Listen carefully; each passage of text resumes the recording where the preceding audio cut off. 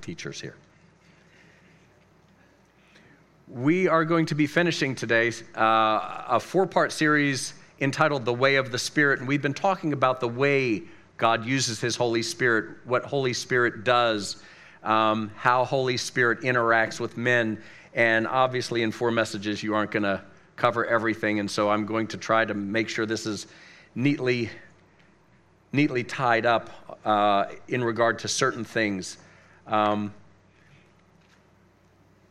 One of the things, we sang this morning, Jesus changes everything. He does and He did. He does change everything now. He can change anything in our situation. But also specifically when Jesus came, He is the center point of human history. 2022 is the year. 2022 since what? Since Jesus. He's the center point of history. All history is marked by either coming before Him, BC, or after Him, AD, which means Annos Domini, in the year of our Lord. Every time we look at the date, we write the date, we are remembering Jesus is the center point. And only God can do that. That's a marvel, I think. But when Jesus came and spent 33 and a half years approximately on the earth, He completely redid the way men walked with God. Up until that point, God dealt with the Jewish people, the nation of Israel, and anyone from outside who chose to join themselves. But you would have to choose to join yourself to the nation of Israel. Jesus came and changed everything. During that time before Jesus, God's Spirit was given only to a select few and often temporarily, and whoever had the Spirit of God, you knew it because they were different. In some cases, they were scary. When Samuel came to the village of Jesse, David's father, the village elders were nervous, and they met him at the city gates and said, "Have you come for good or evil? Like, are we in trouble or is this cool?" Because Samuel had the Spirit of God upon him. And when Jesus came, He redid it all. He made it possible for God's Spirit to come to everyone. Prior to Jesus, the Holy Spirit mainly on men. And mainly on, with, often temporarily. When Jesus came, He said, "I'm going to make it possible for everyone to receive God's Holy Spirit. Male, female, young, old, rich, poor." He was changing everything. We're going to talk today about the baptism in the Holy Spirit a little bit. If you are a person this morning who has been asking, maybe you're a person this morning who says, "I don't know what you're talking about." Okay, sit tight. If you're a person who has been baptized in the Holy Spirit, then my exhortation is keep going. It's not supposed to be a marker of something that happened 20 years ago. It's supposed to be an ongoing relational experience with God's Spirit. And if you're a person who understands there is a baptism in the Holy Spirit and I don't know that I have it yet, I don't know that I have been baptized in God's Spirit yet, then I'm just going to simply say in our opening prayer, just quietly ask Him. John the Baptist said, when he pointed to Jesus, John the Baptist was baptizing people in the river, and on one occasion, he pointed to Jesus standing on the bank, and he said, "He's the one. I just baptize in water. He's going to baptize in the Holy Spirit." So Jesus is the baptizer in the Holy Spirit. If any person ever prays for somebody, they're only acting as an extension, because the baptism in the Holy Spirit comes by one person. That's Jesus. That's His job, and He knows how to do it. So if you're a person this morning, I'm not waiting till the end. We're going to start right at the start. Just simply pray and ask, Lord Jesus, you're the baptizer in the Holy Spirit. I'm asking you to baptize me. Can we do that? Hallelujah, Father. Father, we want to commit this time to you. We ask for your Spirit to move among us in a way that only He can. Open our eyes, open our hearts. Heavenly Father, we're asking that Jesus would baptize people in your Spirit, that it wouldn't be a performance, it wouldn't be a human act, but this would be evidence of Jesus being glorified and your word being watched over and confirmed. So, Father, we thank you. We remain in a spirit of worship, worshiping you, worshiping what you're like, worshiping what you do, worshiping what Jesus has accomplished. He has changed everything. For that, we thank you. Jesus, we ask that you would baptize in your Holy Spirit. We thank you for doing what you only can do and what it is your right and your privilege and your glory to do. Have your way this day. We thank you for it in Jesus' name we pray. Amen.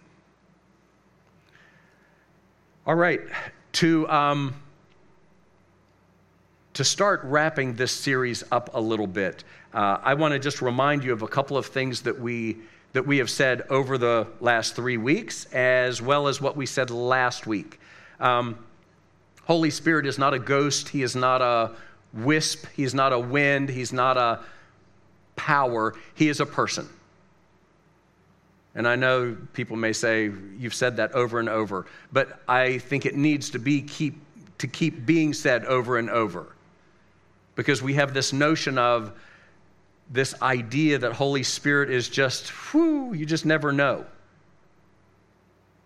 And strange things. Well, we'll talk about some things can be strange. Things Jesus did were different because God is not like us.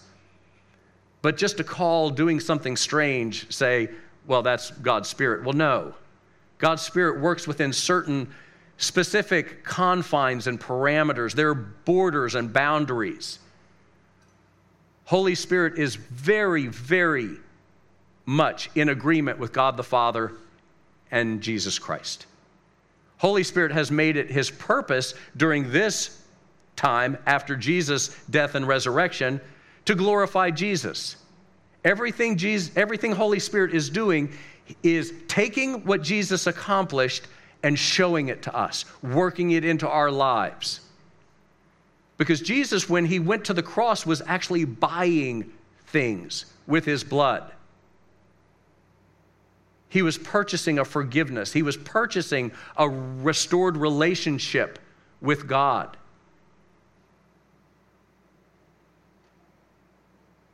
When Jesus died, the scripture says the veil, and historically, Josephus writes, the Jewish historian, the veil of the temple was ripped from top to bottom. That was a tapestry that was anywhere from 4 to 8 inches thick, ripped from top to bottom. And the scripture says, signifying now that the way into God's presence has been made for all, not just the high priest, not just the priest, but people like you and me, people not born Jewish. Open to all. Jesus came to open the gates wide. There's nothing hindering any one of us because of what Jesus has accomplished. And Holy Spirit is making sure that that is being worked into us. That nothing Jesus did falls to the ground. That in everything Jesus' work is glorified, so that his sacrifice is not lost, but is made available. And Holy Spirit has been sent to ensure that that great salvation that Peter writes that angels longed to look into. Who gets this? Who gets this salvation, the angels were saying. And the fathers who wrote the scriptures before, they studied, who is this for? Who gets this great salvation? We do.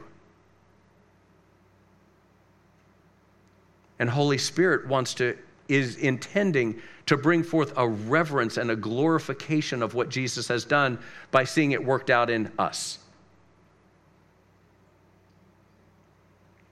He's changed everything.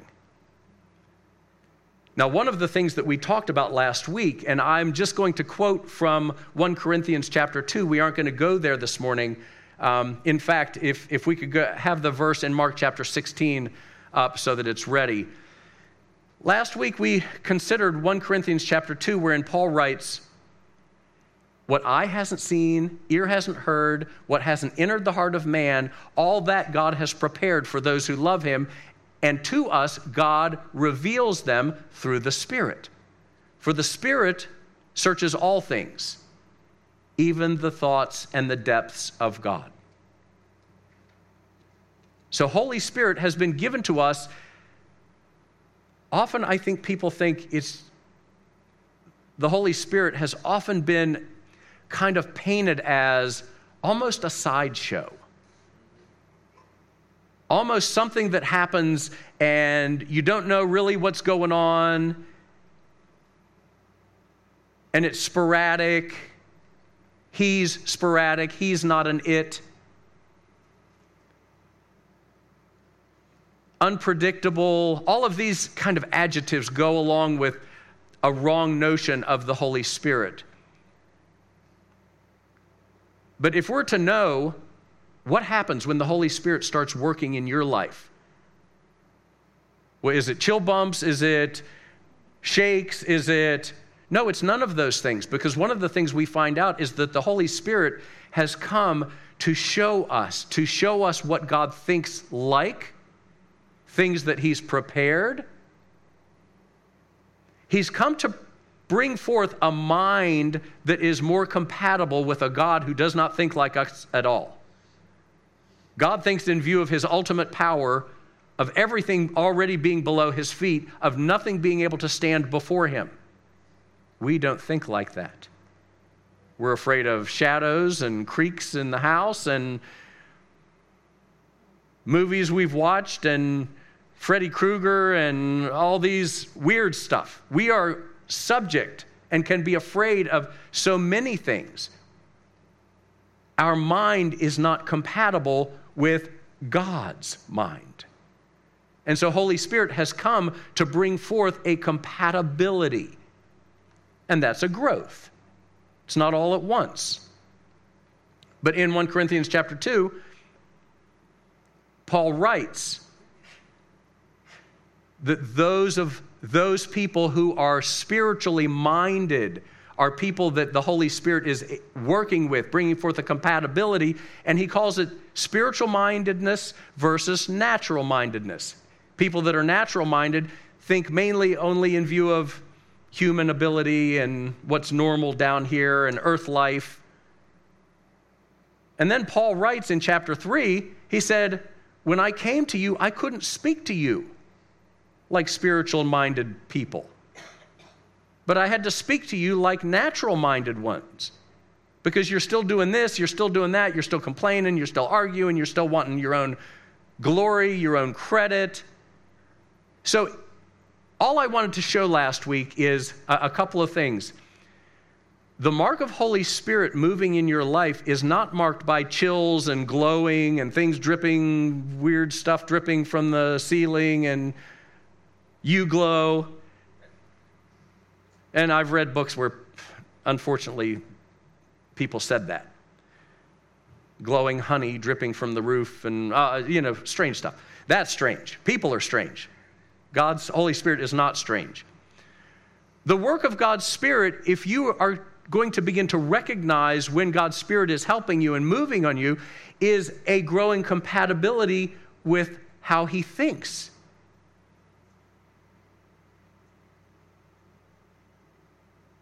A spiritual appraisal of what is really true and what isn't true. One of the things that worship is a lifestyle. Worship isn't singing. Worship isn't also only just sitting here in a reverent attitude. Worship is a lifestyle. It is a lifestyle that you carry with you to work. It is a lifestyle you carry with you on vacation, no matter where you go.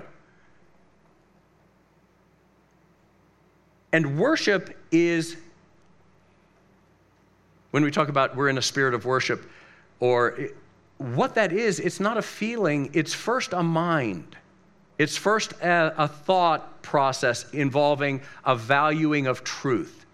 One of the things Jesus called Holy Spirit is the Spirit of truth. And as we begin to sing, one of the reasons we begin to be influenced by God and by His Spirit as we're singing is because we're singing about things that are true, and our mind begins to become adjusted to what is really true. Because sometimes our situation seems very true or very real, and our problems seem very big and very real. And you can come into a time where, as you're worshiping the Lord and singing and worshiping through music, you can find an element of truth begins to be stirred, because that's what Holy Spirit always uses. Your problem isn't the truth, He might whisper to you. The truth is Jesus saves. Jesus has changed everything.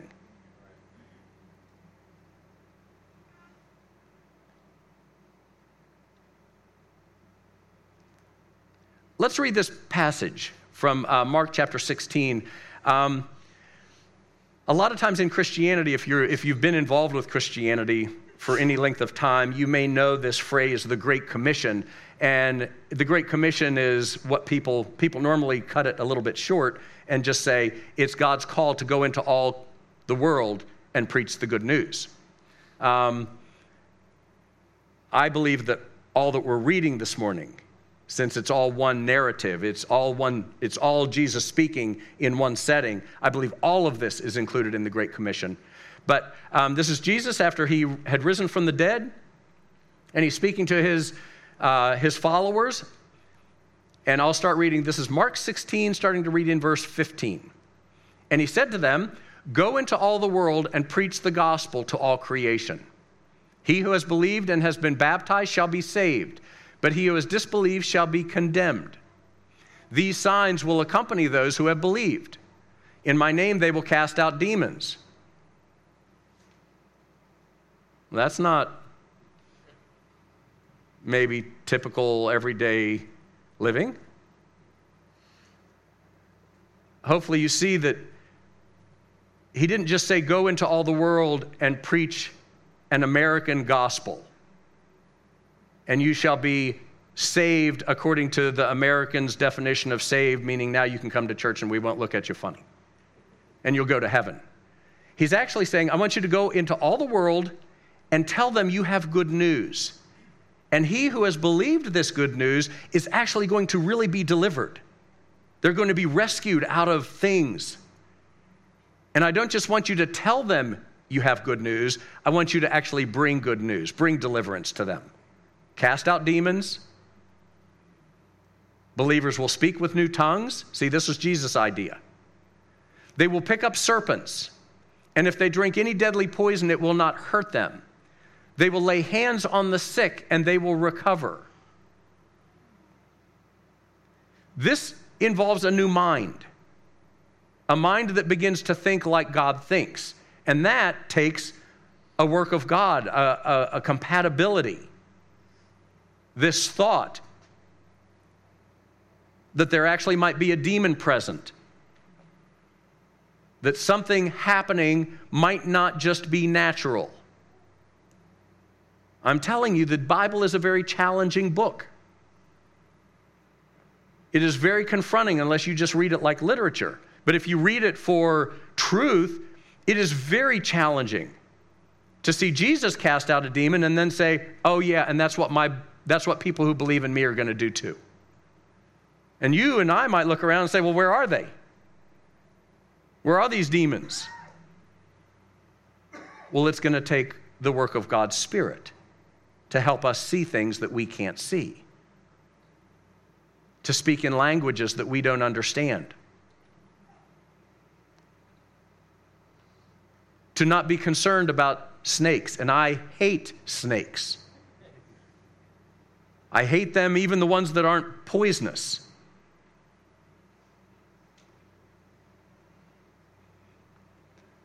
We were in India one time, and I'll confess this, because it just shows that there's a little bit of work that Holy Spirit has to do in me to make me more compatible with God. because we were in India, and while the preaching was taking place, I was not exactly paying attention. And my thought was, we lived by a river, and then somebody had mentioned cobras, and I thought, what if a cobra came through? This is what I'm thinking during the message. Not a very good student sometimes. But my thought was, what would I do if a cobra came in right now?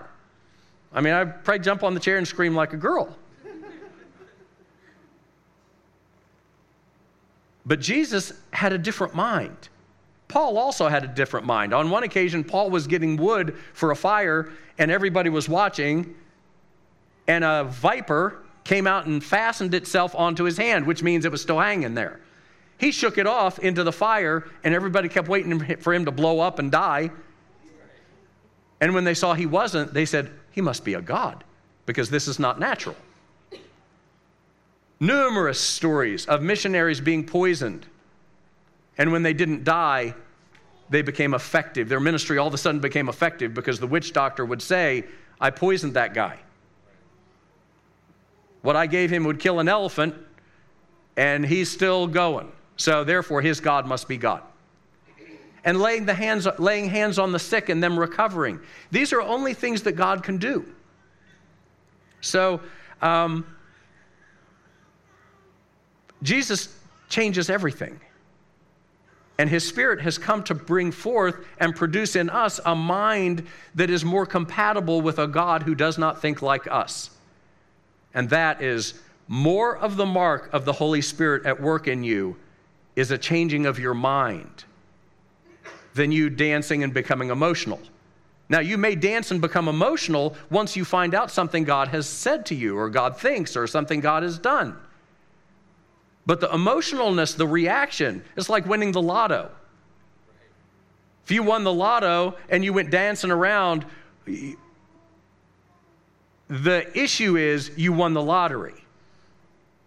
Your emotional reaction was just that, just a reaction to something else.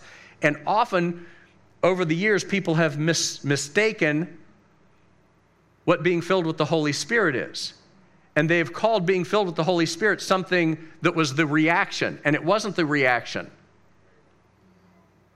The true part of being filled with the Holy Spirit was you coming into line and discovering something that God thought about you or something God thought about something. Him giving you insight and you being able to relate to it. It might make you jump up and dance. If you found out that he had dealt with your issue and you knew it. If he found out that he had healed you of something that the doctors couldn't heal you of, you might dance, you might rejoice, but the being filled with the Holy Spirit was the part where you found out something from God, not the part where you danced. That's just simply your reaction.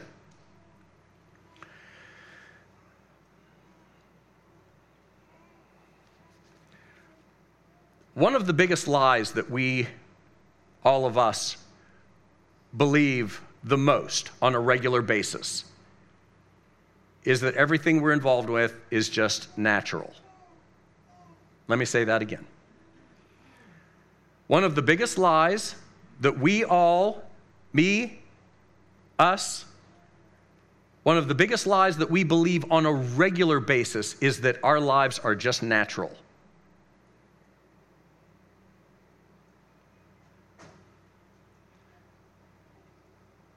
Despite the fact that Paul writes, you're in a warfare and it's not natural. There is an active campaign, an active spiritual campaign to keep us in the dark. This active campaign, this spiritual campaign against believers isn't to keep you from going to church. It's not to keep you necessarily from reading your Bible and singing songs. The active campaign is to keep you natural-minded, to keep me natural-minded, so that my job is just natural. My boss and my coworkers are just natural. My problems with relationships are purely natural. My parenting and raising my children is purely natural. My psychology about my own mind is purely natural. And you'll hear people say this. After hearing a message from the scriptures, people will say, oh yeah, but I have this, and this is my, and that's because, and my family always. We will discard truth for the natural. And that is not natural. Everything about our lives is spiritual. Every single thing. The economy is not just natural. Provision is not just natural. And we have stories, but if you want a scriptural story, in the scriptures, there are more than one place where food was multiplied supernaturally. God thinks like that. We don't. We do not think like that. They needed tax money, and Jesus told Peter, go put your line in the river, pull out a fish, and the first fish you get is going to have money in it, enough to pay our taxes. That is not natural. Everything about our lives is spiritual. God's provision for our life is spiritual. And so Holy Spirit has been given to us to bring us into a spiritual mindedness. Not that we're goofy and strange, but that we rightly understand what's going on in our life when half the things that are going on are invisible. And for Jesus to say, it's to your advantage that I go away. So I send my Spirit to you. That's an advantage. Now, if you want a little bit of insight into God's thinking, I want to glorify what Jesus did. This is God the Father saying, historically, look what one person here, one person there with the Spirit of God upon them was able to accomplish. Then look at Jesus, who when the Holy Spirit came upon him, he remained. And look what Jesus accomplished in 3.5 years. Now, after I raised Jesus from the dead, and he has secured a forgiveness that is so deep and full that now you can be called a temple of the living God, and I will give you my Holy Spirit. The idea was for the devil to have said, let me kill Jesus and be done with this guy. And then when he kills Jesus, the scripture actually said, if he knew what God's plan was, he never would have crucified the Lord of glory. But Jesus is crucified, raises from the dead, now gives his Spirit to 120. The devil's problems have just increased incrementally. And then from 120 to 3,000, to 5,000, to spreading everywhere. So the devil's problem is now, what did I do? I blew on the dandelion. I killed Jesus, God raised him from the dead, and now put his Spirit on the multitude. Men, women, young, old, rich, poor. Oh my gosh, what have I done? Says the devil and his forces. I can't stop them from being saved because that's exclusively a work of God. But I can stop them from becoming spiritual minded. I can't stop them from going to church, but I can make church a cultural event. You know, there was a time where teaching in the church was considered critical, not cultural. There was a time where teaching in the church was critical to unclogging your pipes so that the Holy Spirit who is in you could flow out. Much of the writing of the New Testament is intended to unclog pipes. How can you have the Holy Spirit and not be moving in these things? Well, clog pipes. Natural mindedness. My problem is not spiritual. My problem is I live in Indiana County. And you know Indiana County, terrible economy, or whatever.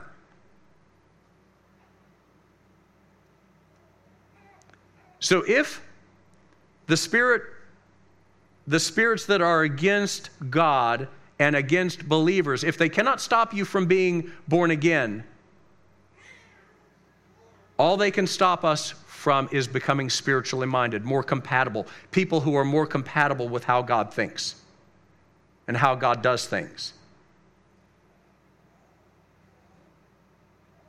That's the game we're in. You ever heard the expression, you're playing by the wrong, you don't know what game you're in, you don't know how to play by the rules of the game you're in. This isn't a game.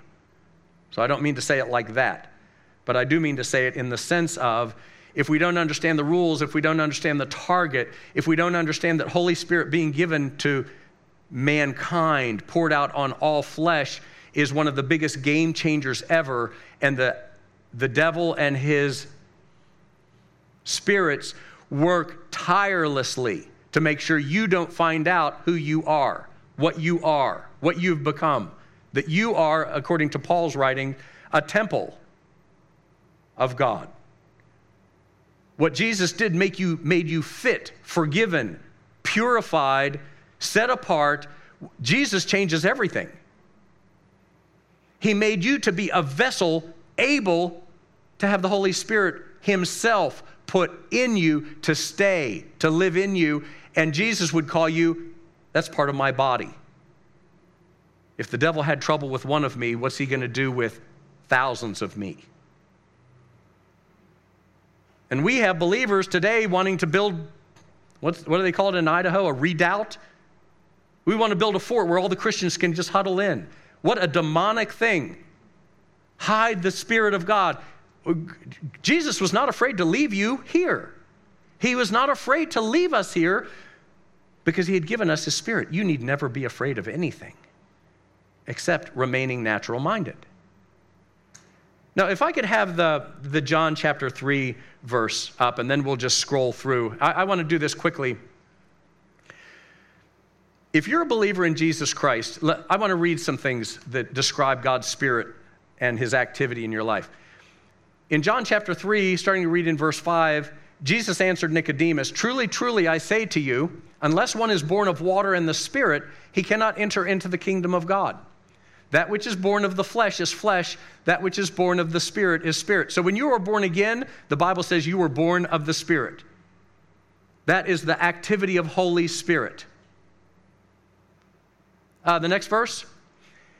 In John chapter 20, one of the first times Jesus appears to all of his disciples except Thomas after he had risen from the dead. So when it was evening on that day, the first day of the week, and when the doors were shut where the disciples were for fear of the Jews, Jesus came and stood in their midst and said to them, "Peace be with you." And when he had said this, he showed them both his hands and his side, his scars. The disciples then rejoiced when they saw the Lord. Jesus said to them again, "Peace be with you. As the Father has sent me, I also send you." And when he had said this, he breathed on them and said to them, what? Read it with me, please. Receive the Holy Spirit. So when did these disciples receive the Holy Spirit? When Jesus breathed on them, correct? He said, receive the Holy Spirit. If you forgive the sins of any, their sins have been forgiven them. If you retain the sins of any, they have been retained. The next verse. This is 1 Corinthians 6:17. He who joins himself to the Lord is one spirit with him. Next verse. 2 Corinthians 1:22. God sealed us and gave us the Spirit in our hearts as a pledge. Galatians 4, and then we'll stop with this, Galatians 4, verse 6 verse. Because you are sons, God has sent forth the Spirit of his Son into our hearts, crying, Abba, Father. Now could we go to Acts chapter 1, please? I just took just a smattering of verses because we're going to talk about Acts chapter 1, where Jesus said, you're going to be baptized in the Holy Spirit. But he said that to people whose lives were already filled with the activity of the Holy Spirit. And sometimes I hear people say, I don't need the baptism in the Holy Spirit because I already have the Holy Spirit. No and yes. Yes, you already have the work of the Holy Spirit. The Holy Spirit's work is critical. And can you, as a believer who hasn't had the Acts chapter 1, Acts chapter 2 experience, can you say, I already have the Holy Spirit? Yes, you can, absolutely. Perfectly legitimate. He who has joined himself to the Lord is one spirit with the Lord. You were born again by the Spirit of God. It's God's Spirit that witnesses within you that you're a son of God. You've been sealed by God and given His Spirit as a pledge. So are you a person, as a believer in Jesus Christ, who might say, I haven't been baptized in the Holy Spirit? I don't even know what that is. Can you legitimately say you have the Holy Spirit? Yes, you can, absolutely. Biblically, yes. But can you also say, but I don't need it? Well, there's where I'd say biblically you have to say no, because Jesus told them in Acts chapter 1, who was He talking to? Believers. He was talking to people that were already believers, people that had already been seeing Him and meeting with Him for 40 days. People that He had already breathed on and said, receive the Holy Spirit. These men were changed. These men were like us, even more so. Just because people don't read the 4 spiritual laws and read the tract you gave them and pray your prayer does not mean they aren't believers in Jesus Christ. These men are the foundations and the pillars of the church we're involved with. So let me read Acts chapter 1. And remember, he's writing this, and Jesus is speaking to people who already have the Holy Spirit. They're already born again. They're already sealed. They already have the witness within. Jesus died for my sins. The first account, Acts chapter 1, verse 1, the first account I composed, Theophilus, about all that Jesus began to do and teach until the day when He was taken up to heaven, after He had, by the Holy Spirit, given orders to the apostles, after He had, by the Holy Spirit, given orders to the apostles whom He had chosen. To these He also presented Himself alive after His sufferings by many convincing proofs, appearing to them over a period of 40 days, and on one occasion to over 120 people at one time. So He's been appearing to them after He rose from the dead. For a period of 40 days, He's been appearing to them, talking to them, teaching them, and speaking of the things concerning the kingdom of God. Gathering them together, He commanded them not to leave Jerusalem, but to wait for what the Father had promised, which He said, you heard of from me. Jesus talked about the Holy Spirit a lot during His ministry. For John baptized with water, but you will be baptized with the Holy Spirit not many days from now. I'll stop there for a minute. Last week we talked about bapto versus baptizo, 2 different words for baptized. The Nico, a Greek poet, they found a recipe he wrote about how to make pickles. And I think his name was Nico. And he said, first you take the vegetable, let's say cucumber. First you take the cucumber and you bapto it in the water. You dip it. Then you baptizo it in the vinegar. You immerse it until it's changed. It's not a dip. It's a stick and stay. Pickles are made through being immersed, baptized. And what Jesus is talking about is you aren't going to be dipped in the Holy Spirit. You're going to be immersed unto change. And part of that change is a compatibility of mind. For John baptized with water, but you will be baptized with the Holy Spirit not many days from now. So when they had come together, they were asking Him, saying, Lord, is it at this time you are restoring the kingdom to Israel? Almost like, oh yeah, the baptism of the Holy Spirit. Yeah, but what about... And Jesus is like, no, let's get your eyes back focused on what's important here. He said to them, it is not for you to know times or epochs, which the Father has fixed by His own authority. Don't get caught up in timelines. But you will receive power when the Holy Spirit has come upon you. Hey, these are already people who have the Holy Spirit. This is a gift. This is a promise to believers.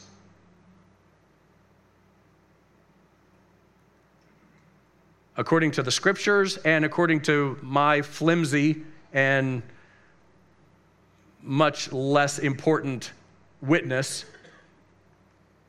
people don't start moving in the things of God until the baptism in the Holy Spirit. They didn't biblically. They were hiding. They were scared to death.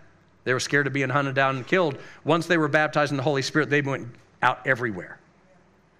And it's been my experience that until people are baptized in the Holy Spirit, they don't move in these things. It's not that they don't believe it. It's just that there's this, I'm not sure how. How did these things work? Hence, the requirement, and sometimes waiting is involved, that Jesus said to believers who had the Spirit, this is for you. If you're a person who's been asking and waiting, even the waiting is not in vain. And someday you can talk to me, because my waiting was over a year. It's not one of those stories you write books about. No one wants my experience.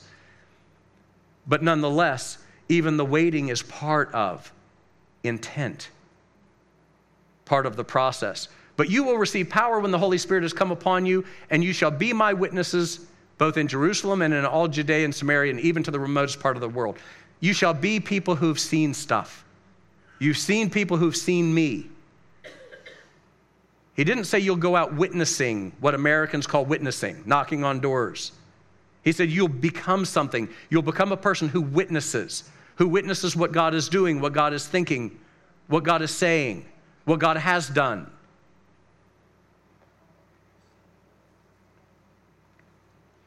If we could just turn to the passage in 1 Corinthians chapter 12, please, and we'll start wrapping things up here.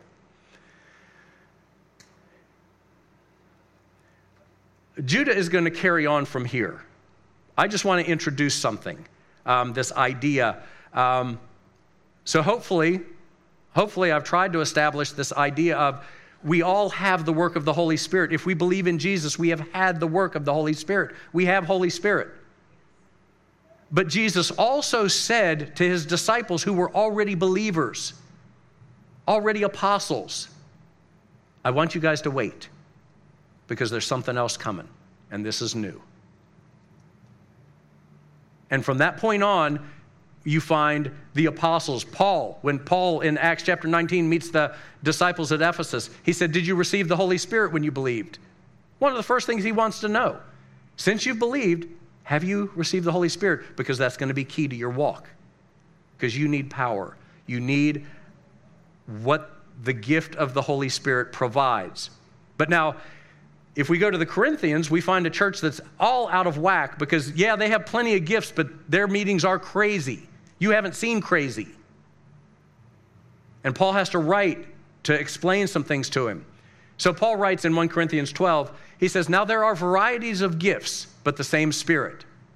And there are varieties of ministries, and the same Lord. And there are varieties of effects, but the same God who works all things in all persons.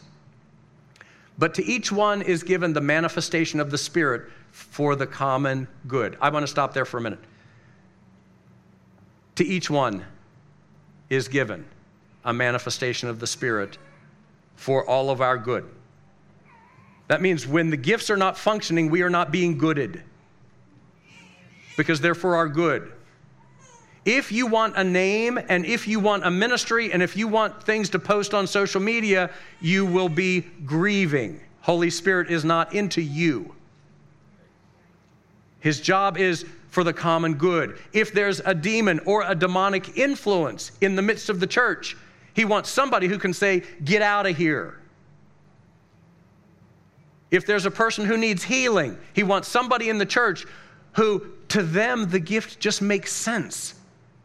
I'm not saying it makes sense naturally. The manifestations of the Spirit are God's gracious offering to you to think something about what Jesus has done so that for some reason it just makes sense to you. So that you think, I can lay my hands on you lay your hands on the sick, right? Well, people are like, what, are you crazy? I don't even know. But one of the manifestations of the Spirit is to act like God in a certain regard. And Jesus would always lay his hands on the sick.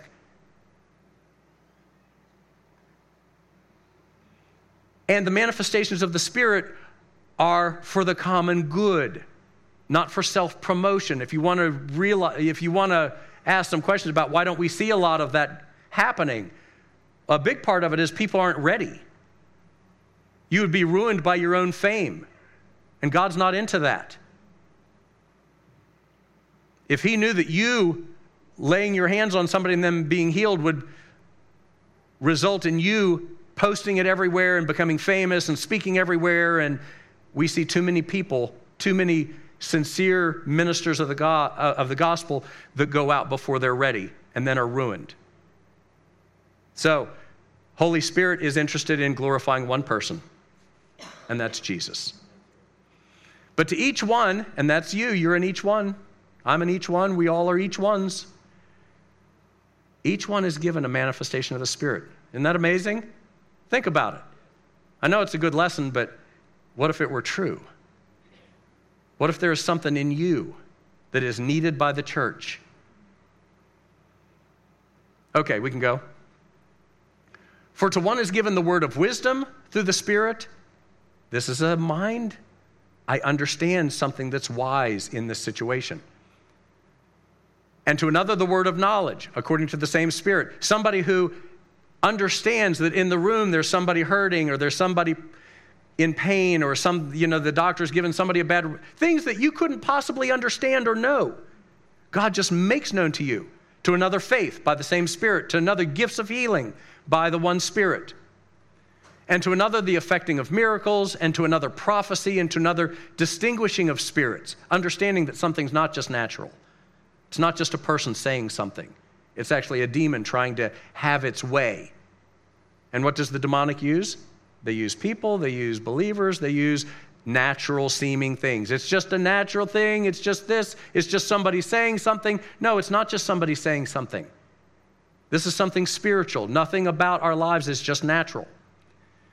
To another, various kinds of tongues, and to another, the interpretation of tongues.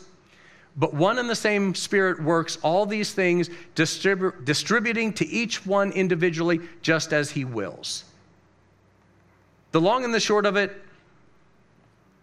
is when the Holy Spirit is at work in us, he's producing a different mind, a mind that is compatible with him, and he doesn't just talk, he does.